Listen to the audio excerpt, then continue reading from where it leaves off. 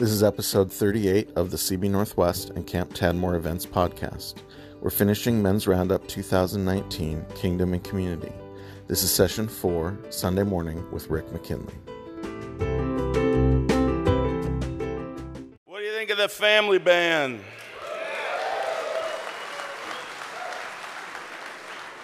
That was amazing. And the sun came out right in the middle of the thing. So good. I was thinking of how incredible it is that we sat here in the rain together for a weekend, and we're all still here. Being from California, I try to picture what those dudes would have done at a family camp like this. They'd be like, isn't it going to be online? They'd pack up and be gone. But we're here because we're men of Oregon, men of the Northwest. Roll up your sleeves. We're headed for winter, boys. And congratulations to the Ducks for an incredible win yesterday. And to all you Beavers, aloha. Oh, that is terrible. I'm sorry, I'm not.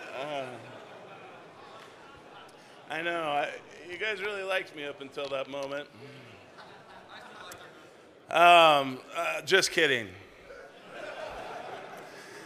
It's good to be with you, and I have just enjoyed being with you this weekend, so thank you for having me. And I want to recognize all of the dudes who helped put this on. Would you just give them a round of applause?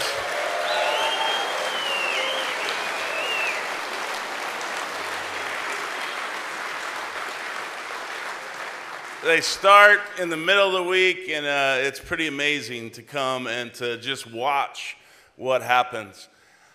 You know, as we think about the things that we've talked about this weekend, one of the things that's big on my heart and the reason that I'm passionate about the things that we're talking about is because I have sons that are growing up in a world that isn't new for them. This is what the world's like for them.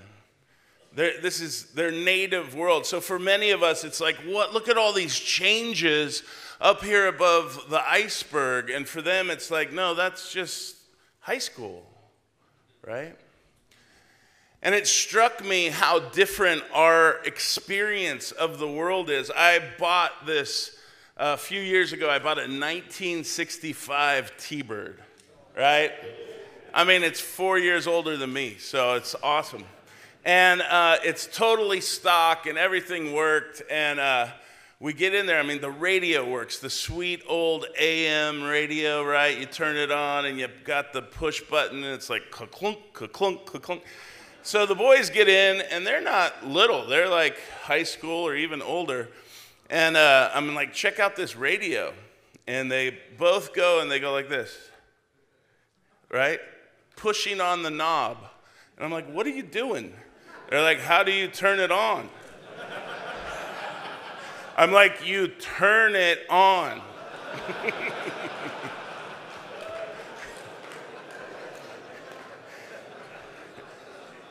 But they grew up in a world where everything was digital. There was no mechanical radios, right? My youngest son, fished this summer. He's been fishing in the summers in Alaska for sockeye. And so we get boxes of fish when they finally get them home. And so I said, well, you go pick up the boxes. Just get a check from Mom because they don't take cards. And he's down there. And I hear from the guys who kind of run the fish co-op. They're like, yeah, it took Bryce 10 minutes to fill out a check. Because he's never filled out a check before. And it's not because he doesn't have a checking account or bills. It's because it's all been card. He pays bills online. And you recognize, like, this is a different world for them, right? I mean, to go back and remember the day where the phone was attached to the wall and, like, you had to talk to your girlfriend in front of everybody. Or if you were lucky, you could like have one in your bedroom, unless you were bad, and then they take your phone away. And it's not attached to your hip, right? And you think like when you leave home and you're like, I forgot my phone. And we all act like we're gonna die, or like we're gonna be attacked by a mob and we're not gonna be able to call anyone. You're like, this has been since 2007 that we've had the iPhone, right? And so this world that we live in is traveling at such a fast pace, and these changes are taking place so quickly. And I think for many of us, we want it to go back to the way it was, but I'm sorry to say I don't think it's going back to the way it was. And for the sake of my kids and your kids and our grandkids, we need to be able to pass on a faith to them and a way of being followers of Christ in a world that's going to make sense to them, because it's not going to be easy for them. But if they see it as having to choose between being kind of just secluded off with church people, believing this stuff out of a book, which they don't even read books, it's all on their app, right? Like if it looks like I have to become Amish, or just go with this world that I work in and that my God's using my gifts and I have relationships with non-Christians, and they feel torn in that place. And it's ours to pass on to them the reality that you can be faithful to Jesus in a world, but not of it. And we want to pass on skills for you to do that. And hopefully as you live in my house and you live in our church, you're going to grow up and pick up on some of those things. So this just isn't about us and our moment. But I can promise you, if we don't change, the next generation might not come with us. And I don't say that to scare you. I say that because we've already seen it, right, with millennials. And so as men who carry the responsibility for the church, for shaping the culture and the context of what faithfulness looks like for us in our time, what does it look like for us to be the people of Jesus right now? And so that's why I'm talking about these things. And there's more information than I can get through. But today I want to talk about some practices that I think keep us in our story, right? And they yet also are a blessing to the world around us. They're the faithful presence of Christ in a world that needs Christ. But they're also prophetic in the sense that they critique the culture at large. They push back on the common story that everybody's living in, and they critique it. And they help us resist the idols. And if you think back to Israel in the Old Testament, why did they have all these festivals? Why did they have a calendar that sort of organized the year around their worship? Because God wanted them so much to be that light to the nations, nations that were just pursuing whatever it is they wanted to pursue in idolatry and pleasure. And God wanted them to be preserved as his people in their story, but he also wanted them to be protected from these alternative gods and alternative stories around them so that they would be a blessing to the Gentiles, right? That's why there's calendars. And I have a friend that's a rabbi and a friend that's a Muslim. And we went to Morocco together for this conversation between imams, rabbis, and pastors, evangelical pastors. And so you're in Morocco, right? And I'm like, I've never been anywhere like this. It's an Arab culture. And what struck me is that they all had, both of them practiced this story. So you walk into the room and there's like 15 imams in their whole garb. And then there's like 15 rabbis. And then there's just pastors where we look like this. We're like, hey, what's up, you know? And in the middle of meetings, the imams get up and they leave to go pray X amount of times. And the rabbis have little hats on and they're talking about the calendar. And they're like, what do you guys do? And we all look at each other like, we pray for meals sometimes. Now, in one sense, that's because we're free, right? We don't have to earn our way to salvation. But in another sense, they're practicing something that I think God had the Israel's practice so that they could be kept in the story, knowing that there's powerful stories out there that we're living amongst that can easily kind of pick us up, and Jesus becomes a subplot. So I want to talk about what these practices do. These are all biblical things that Jesus calls us to. And there's the first slide that I want you to see is this slide. These practices are triformational, and this is what I mean. For us to practice them, it requires us to go to Jesus so that he can change our heart to be more faithful to him. At the same time, when we practice these things, it blesses the people around us, because the world, whatever the narrative is it's a narrative that wears people out and uses them and creates anxiety. And so God has not called us into fear and anxiety, into the rat race of our culture. He's called us into freedom. But it's also a practice that resists, and it's simultaneously. I'm not saying that then you do this, then you do this. I'm saying simply by practicing the things Jesus called us to, we find freedom, and it is viral in the sense that it pushes back and it blesses. Some of those practices, and you can come up with more as you read the New Testament, but one is that we hear and obey the word and spirit. One of the challenges that I see for the modern church is we adopted the educational system that says, come, hear, grow, and after you've grown, then you go. But Jesus said, whoever hears my words and puts them into the practice, he is the wise man, right? He didn't say, come to my seminary, to the Jesus Academy, Peter, and after about 3 years, you'll get a certificate, and then we're going to get you into some local mission stuff. No, he said, leave your nets and follow me, right? Come follow me. Come put it into practice. They follow him for a few years, and they watch what he does, and then he sends them off 2 by 2, and he says, hey, here's what I want you to do, guys. I want you to raise the dead and cast out demons and heal the sick and do this stuff in my name. You're like, wait a second. I need a class for that, right?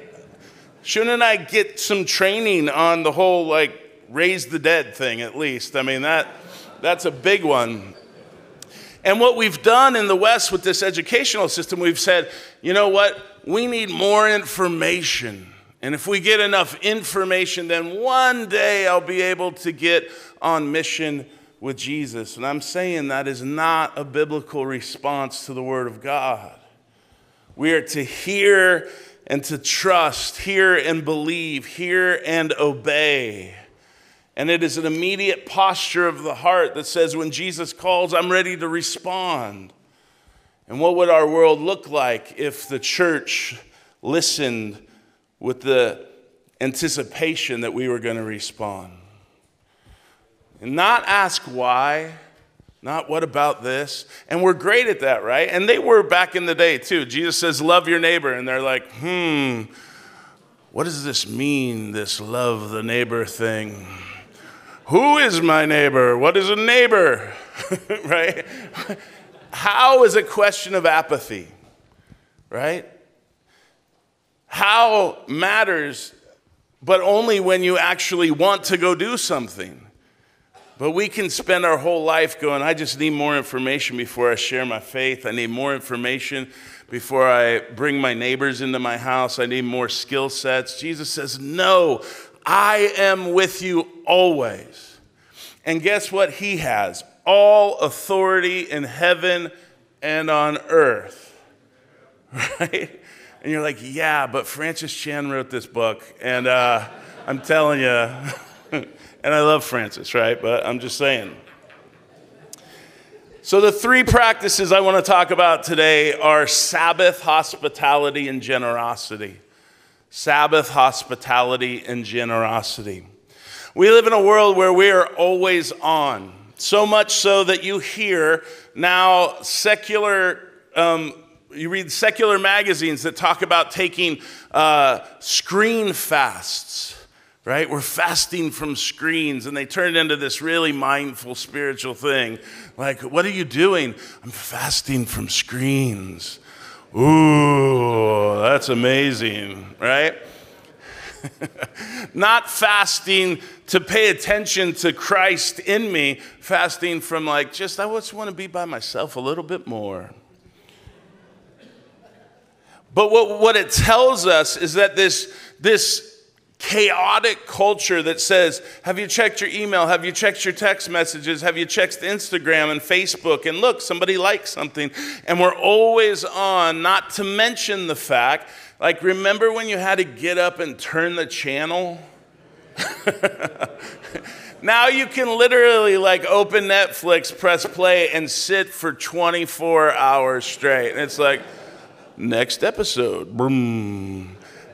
Blue Bloods for just days, right? We're just watch that forever. And so not only is there an enormous amount that is pulling for us, distracting us, and the technology is geared to distract, right? The first time you download an app on the phone, it says, would you like notifications? Yes, I want you to tell me every 3 minutes, whatever it is you do. Weather update, whoa, ESPN, ding, ding, ding, ding. And you're like, ah. But it's not just that. It's that we need to rest not just from something, but to something. And that's what Sabbath teaches us. Look with me at Exodus chapter 20. God creates this world, and it's very good in the Genesis account. God is the agent of creation. He expends energy on it, and he rests from it without anxiety that it will continue. Think about that. He creates the world. Boom, 7 days, the world, the universe. And then it says he rests. It's wait a second, this is new, this whole creation thing. Should you really take a nap? But he rests without anxiety, but in enjoyment of it. Later in Exodus, during the tabernacle commands in Exodus, in the tabernacle building, there's this confrontation where it essentially says, if you don't rest, you will die. Exodus 20, verses 8 through 11. Remember the Sabbath day, keeping it holy. 6 days you shall labor and do all your work. But at the seventh day is a Sabbath to the Lord your God, and on it you shall not do any work, neither you, nor your son or daughter, nor your male or female servant, nor your animals, nor your foreigner residing in your towns. For in 6 days God made the world, the heavens and the earth and the sea and all that is in them. But he rested on the seventh day, and therefore the Lord blessed the Sabbath day, and he made it holy. And now we have taken and turned it into denominations and all those things. But the intent of it was that your life would pattern the life of God in creation. That you would be able to stop and remember that God himself stopped. And the Hebrew was literally, he re-selfed himself. That's what he did when he stopped. He Sabbathed to get his self back. So if God needed to do that, do you think you might? Right? If we are to be agents with God in creating, right, his co-creators, then we rest to get our self back so that we can know who we are. We're not our role. We're not what our bosses think. We can know whose we are.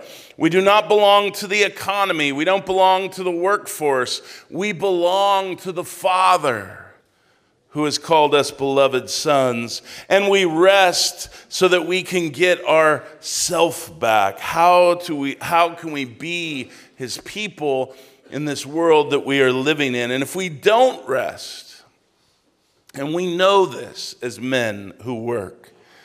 If we don't rest, then in our depletion, we become objects of consumption and busyness without whole selves in relationship to God. We lose our sense of agency to engage our family and our neighbors. And you know what that feels like. If you've ever just been so worn out and you're like, all I want to do is veg, right? That isn't Sabbath. That's going, I am so depleted that I can't talk to my kids. I don't want to play with my kids. I don't want to talk to my wife right now. I just want to watch SportsCenter, right? And I'm not saying that there isn't time and that can't be part of it, but he's tapping into something that is an epidemic in America culture, which is that we run until we're depleted. And God has given us this gift of Sabbath to put us in sync with the rhythm of creation. And he warns Israel, he says, look, and it's not really safe for you if you violate those rhythms of God's way of seeing things. And so Sabbath is this gear that we're supposed to shift into once a week, where we can receive the gifts that God has given us. And that requires us to pause and to slow down and to wait. You don't see any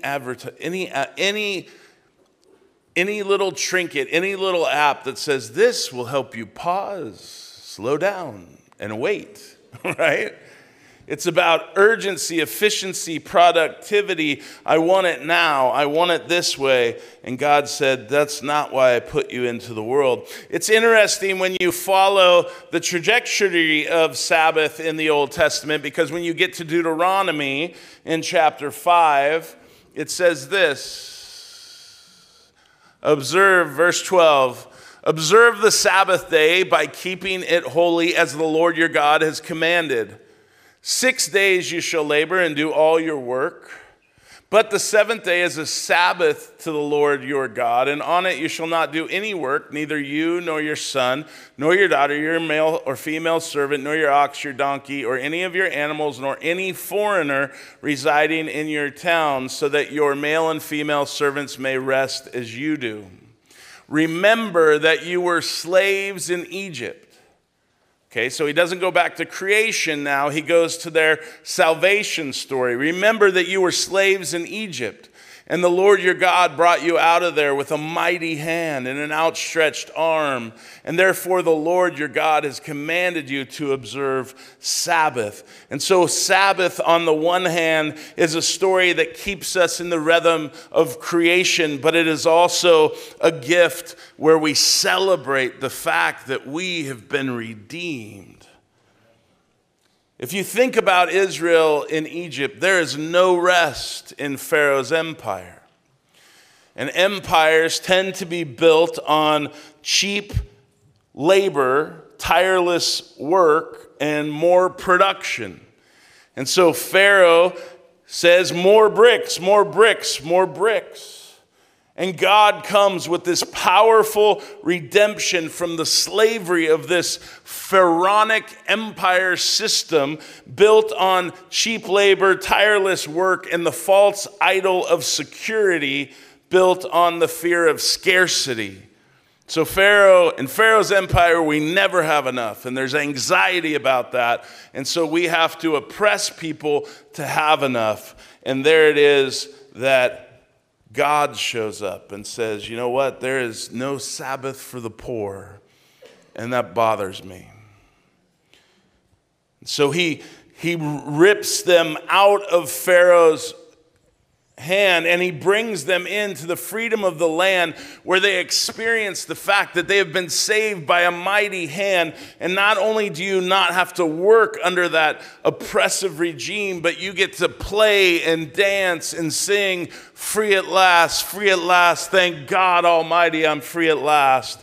And Jesus says, if I did it for Israel, think of the redemption I have done for you, for all creation.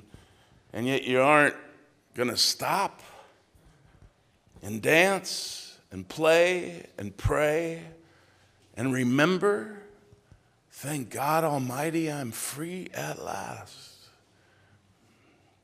This is why we need our brothers of color to help us remember what a powerful salvation it is, because they have experienced this in such a more profound way than many of you have, many of us have. To practice Sabbath is to resist the world's continual cry for more and faster and cheaper, and we get to rest and need less and want less and be content and generous and to share. And so what Sabbath can be for us in our moment, if you get together with your little group and you say, let's make that day amazing. Let's eat, let's rest, let's turn off our phones, let's get together with our kids and play. Then what happens is your coworkers start to look at you and go, what are you doing Sunday? It's like, well, I practice this radical identity with me and my brothers where we remember that we are God's and that He's running the world and He's the one that's running my work. Like He's going to make sure that the world's still here when I wake up tomorrow. And so it's not dependent on me being on. And so you can see where if we practice vocation in a way that God sends us as sons on mission to help build our communities and help them flourish, but then we get to stop that day and we get to celebrate our God. It means that faithfulness and celebration of redemption, God has given this gift within the rhythms of our week. Now, some of us will protest theologically. I don't have to practice Sabbath. No, you don't have to. It's not the Old Testament law. But what I am saying is that if it's not going to be Sabbath, there needs to be practices in which the normal, ordinary things about our week, our work, our rest, our money, who sits at our table, that those somehow reflect our story. Because otherwise, we're going to celebrate our money and our time, right, and our rest in some other way. And these are ways when the world looks on and they long for that kind of, wow, there can be a day without anxiety or fear where you're actually free because in your heart you trust that God is running the world, not me. And as His son, I get to just play and pray and sing praise to His name. And you can't fake Sabbath, which is such a bummer, because I think most of us will. In Amos 8, God writes, the prophets write to enforce the covenant, and it's as though God peers into their heart and He can hear them saying, I can't wait till Sabbath is over so I can sell more grain, and God calls them on it. It's like, you love working so much, you love producing so much that what this gift that I've given you has become this hoop that you just want to jump through and get through. If you're not getting ahead, you're falling behind. That's the world that we live in. But it's stopping and resting that God calls holy. And so Sabbath is one way that we can maintain our identity as God's people in this moment. A couple ways to do that. Avoid technology. Connect with loved ones. This is easy. Get outside, right? Don't spend for a day. Try that. See how that goes. Share a meal with people. Get your family and go care for the poor or serve at a homeless shelter. Like, do something, but make the day special. It's beautiful when I talk to my Jewish friends because they actually don't look at Sabbath as Sabbath is the day I get to stop. They see their work as working towards Sabbath. So they're like, okay, we're at work and we're working today, but we're also thinking that we're working towards Sabbath because Sabbath then becomes the pinnacle and work kind of fuels the rest of it. I thought it's a beautiful way to look at it. The other practice that I want us to consider is the practice of hospitality. Sacred hospitality. You know, we live in a moment that is not hospitable. It's an inhospitable culture where we are othering each other in ways that demonize the other that we disagree with. And as brothers and sisters in Christ, we are sent by God to the other, right? To love and to bless and to know and to care for and to have compassion for the other. And just like Sabbath for Israel, hospitality was rooted in their understanding of their own personal understanding. That God had welcomed them. He says, don't forget that you were strangers, but I have welcomed you. Our experience in Ephesians where he tells us, consequently, you are no longer foreigners and strangers, but fellow citizens of God's people. Our experience of being welcomed by God is where hospitality starts, not with us throwing parties for the Super Bowl, right? I want us to think about this theologically. Jesus, a dominant amount of his ministry was spent in the context of hospitality. Why is that guy eating and drinking with sinners? And he wasn't a good guest. He'd be a guest in some Pharisee's house, and a lady comes in and breaks, alabaster jar all over him, and he's like, and then Jesus puts it back on that dude. He goes, when I came in, you never washed my feet. She hasn't quit. You didn't kiss me. She hasn't quit, right? And you're just like, what kind of guest does that? You're like, you're supposed to say, hey, would you like something to drink? Have a seat. I'll be right with you. Not this. The command to practice hospitality doesn't begin with us being the one who's offering it. It starts when we understand that God has offered it to us.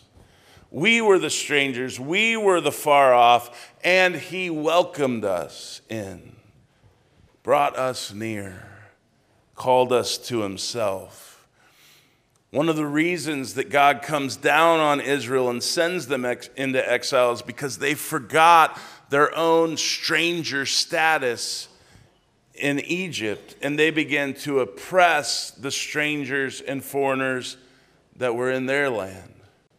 They forgot about that, and God had issues with that. The command to practice hospitality is given to us in Romans chapter 12.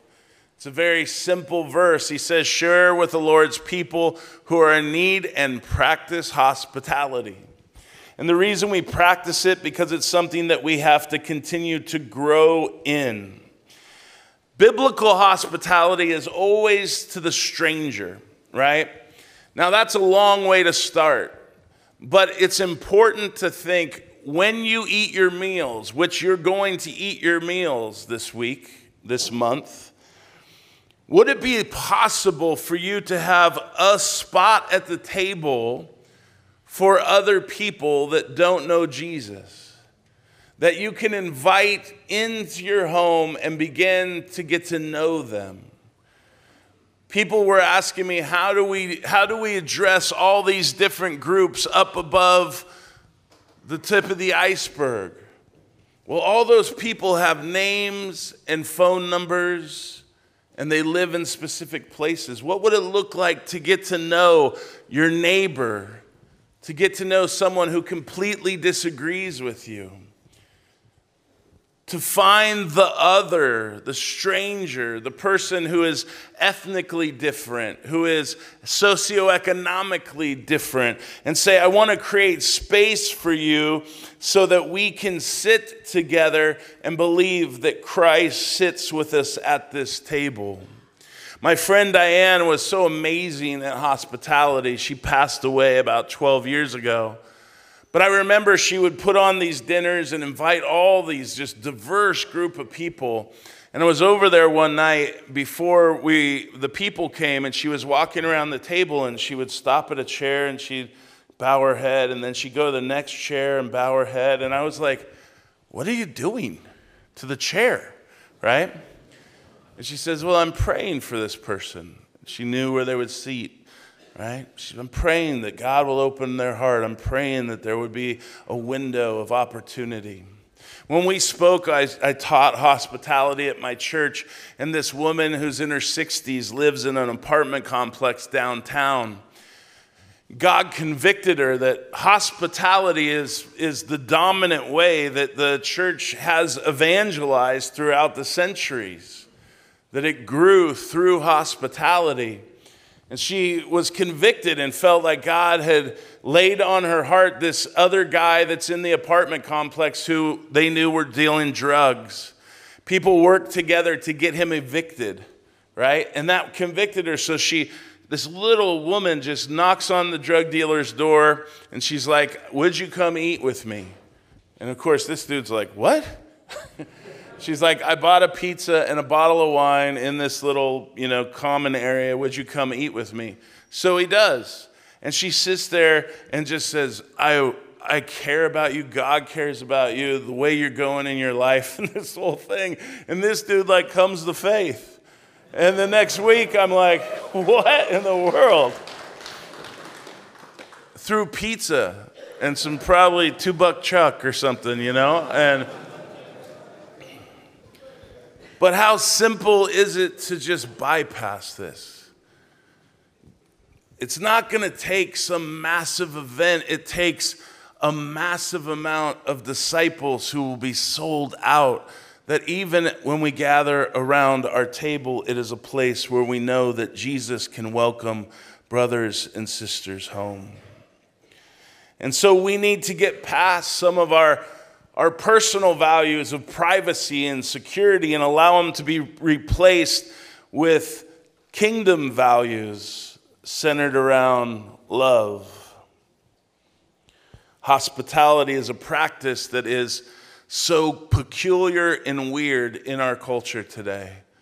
But Christians can be the ones that are gathering diverse groups of people in the name of Jesus and inviting them to a common table, just to have conversation, to have disagreement. But hopefully, the Spirit of God will open the door for you to share the gospel with them.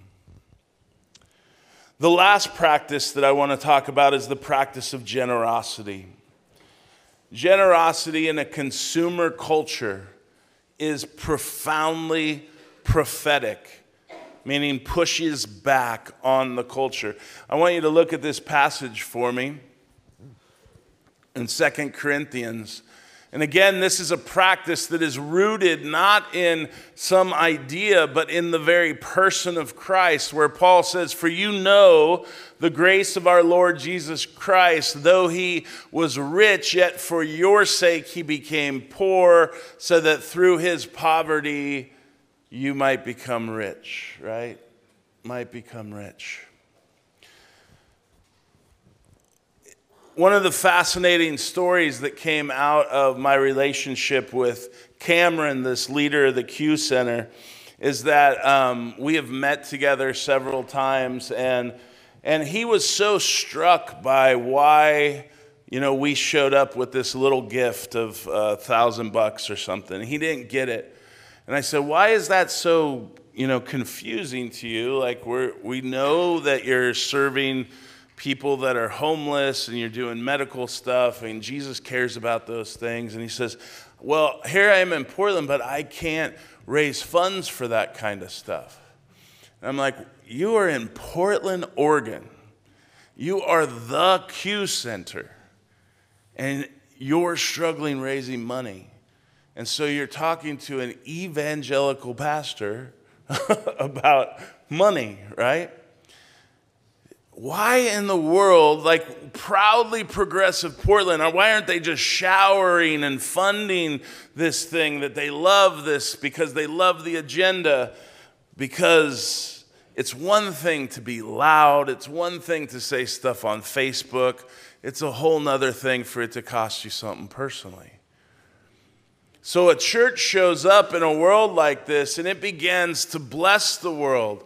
Not just the Q Center, I'm talking about in a ton of ways where you can show up and through generosity, people don't know what to do with it. We do this really basic thing every Sunday. We do a thing called Change for $1. We have a bucket. We do communion every week. There's a bucket up there. It says Change for $1. We encourage everyone to throw a buck or their change in the bucket. Comes out to $500 to $1,000 a week, something like that. And that money exists for people outside of our community, but people inside of our community can access it to help their neighbor, their friend, whatever. And so people will know, like if my buddy's car breaks down and he doesn't know Jesus, but I can call him and show up and help with that. And so we have heard story after story where some family needed a wheelchair and the couple called and said, hey, can I get a change for $1 offering? And they take the wheelchair over there, and these families are bawling, and they can't believe it. It's like changed their life. And that's not even generosity on our part. It's spare change. But we live in a very ungenerous world. We live in a world of productivity. We live in a world where it's my money, my security, my stuff.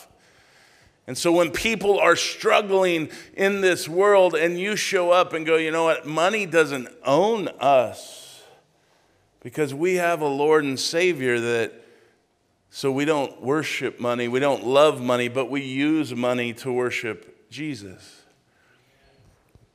We love people and use money. We don't love money and use people. And those are two different stories. And you'll be amazed at how this changes us. So when you think about giving, and we know that the church in America gives about 0.2% more than the general public of America. That's not a great stat. But again, generosity is something that saves you from this story in the culture that says it's your money, it's your stuff, and it's all about you. It frees you up to live a life without that bondage to money. It also blesses the world around you, and it is countercultural to the world that we're pushing back on. One year, the churches of Portland gave a gift to the city, and we gave a gift to the city to start a mentoring program because the dropout rate in Portland Public Schools is horrendous. So we started a mentoring program with the city, and when the city would start the program and the churches would provide mentors, and we would mentor the 500 most at-risk 8th graders all the way through high school. We were able to lower the dropout rate by 15% when we did that. Yeah, it's amazing. And it was the mayor who announced that to us. But they didn't have the money to fund it, so churches pulled money, and we had $100,000, and we gave this check to the mayor for $100,000, which is so bizarre, right? The church is giving the city money. And I remember like Willamette Week and all these newspapers were there, and they didn't ever tell the story, right? Because it was sort of like, we don't want to highlight that. But you know what? That's not why we do it anyways. It's for those hundreds of kids, right, that graduated. It's for the mayor who goes, I don't understand. We're Portland, Oregon, and you're my biggest ally. I think of the foster care families that we have. You talk about generosity. And there is a movement in Portland and all through Oregon, in every county of Oregon, where the faith community is stepping up and taking in these kids who have no home. And DHS and the governor and all of these things are going, we cannot do this without the faith community. Why?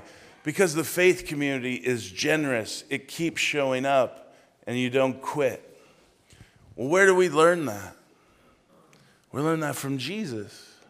Right? we're not generous. Jesus is generous, and we've experienced that generosity, and we're passing it on. See, that's the truth for all of these practices, is that these don't generate with us. We are simply responding to Jesus, who has done the work so that we can enter his Sabbath rest. He has canceled your sin. He has washed away your guilt so that you can sing, I am free at last. He worked so that you could Sabbath.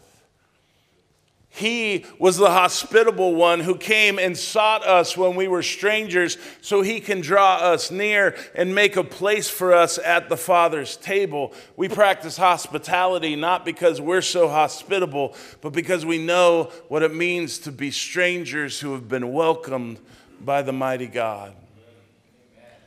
And we practice generosity because we know what it is to be absolutely impoverished, without hope, without one skill, one good thing in me that I could somehow offer to God to accept me.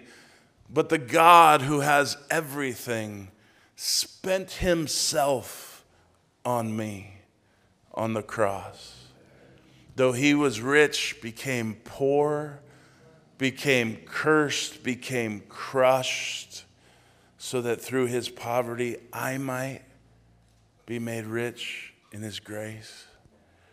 And if that ever gets a hold from our head to our heart, it's going to affect how we spend our money. It's going to affect how we think of work. It's going to affect how we think of rest. It's going to affect who we have at our tables. And if that was to actually be shaped by the gospel of Jesus, if we were to be those Jesus people in the world but not of it, faithful followers in exile, then, ladies and gentlemen, I can tell you that the church will thrive and that people will come to faith, and it'll be weird and messy.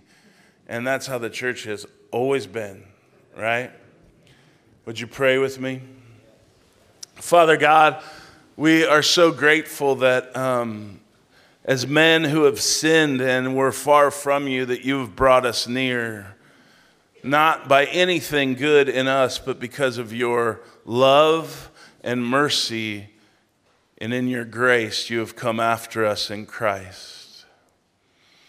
And God, that is more than just justification, but it also calls us into a whole new way of being, that we have left the kingdom of darkness and been transferred into the kingdom of the Son you love. And in that kingdom, there is a new economy, a new way of life, a new way that we live. And we do that in the midst of a world that is not our home.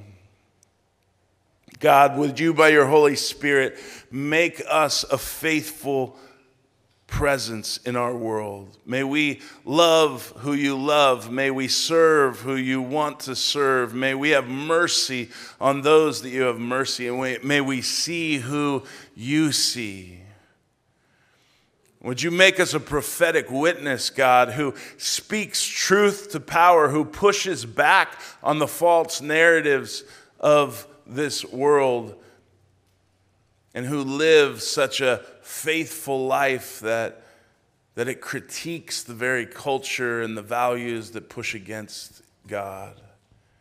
And we know the only way, God, that that's possible is Jesus. If you continue to convert us, if you continue to change us, if you continue to sanctify us by your Spirit. And so I pray, God, for my brothers as we travel home, and tomorrow they're going to hit their work week, that they would hear themselves called not into a job, but to the vocation of being sent by you to help the flourishing of their communities through their work, that they would serve you as a beloved son in the congregation that you have placed them. I pray, God, that every one of us would be able to lead one of our neighbors, one of our coworkers to Christ this year, because they have sat at our table and we have got to know them and talk about their souls. And so, Jesus, we are grateful that we can be put on this adventure because you have been on this adventure for the whole time. And we're just following in your dust and joining you and participating with you in your mission.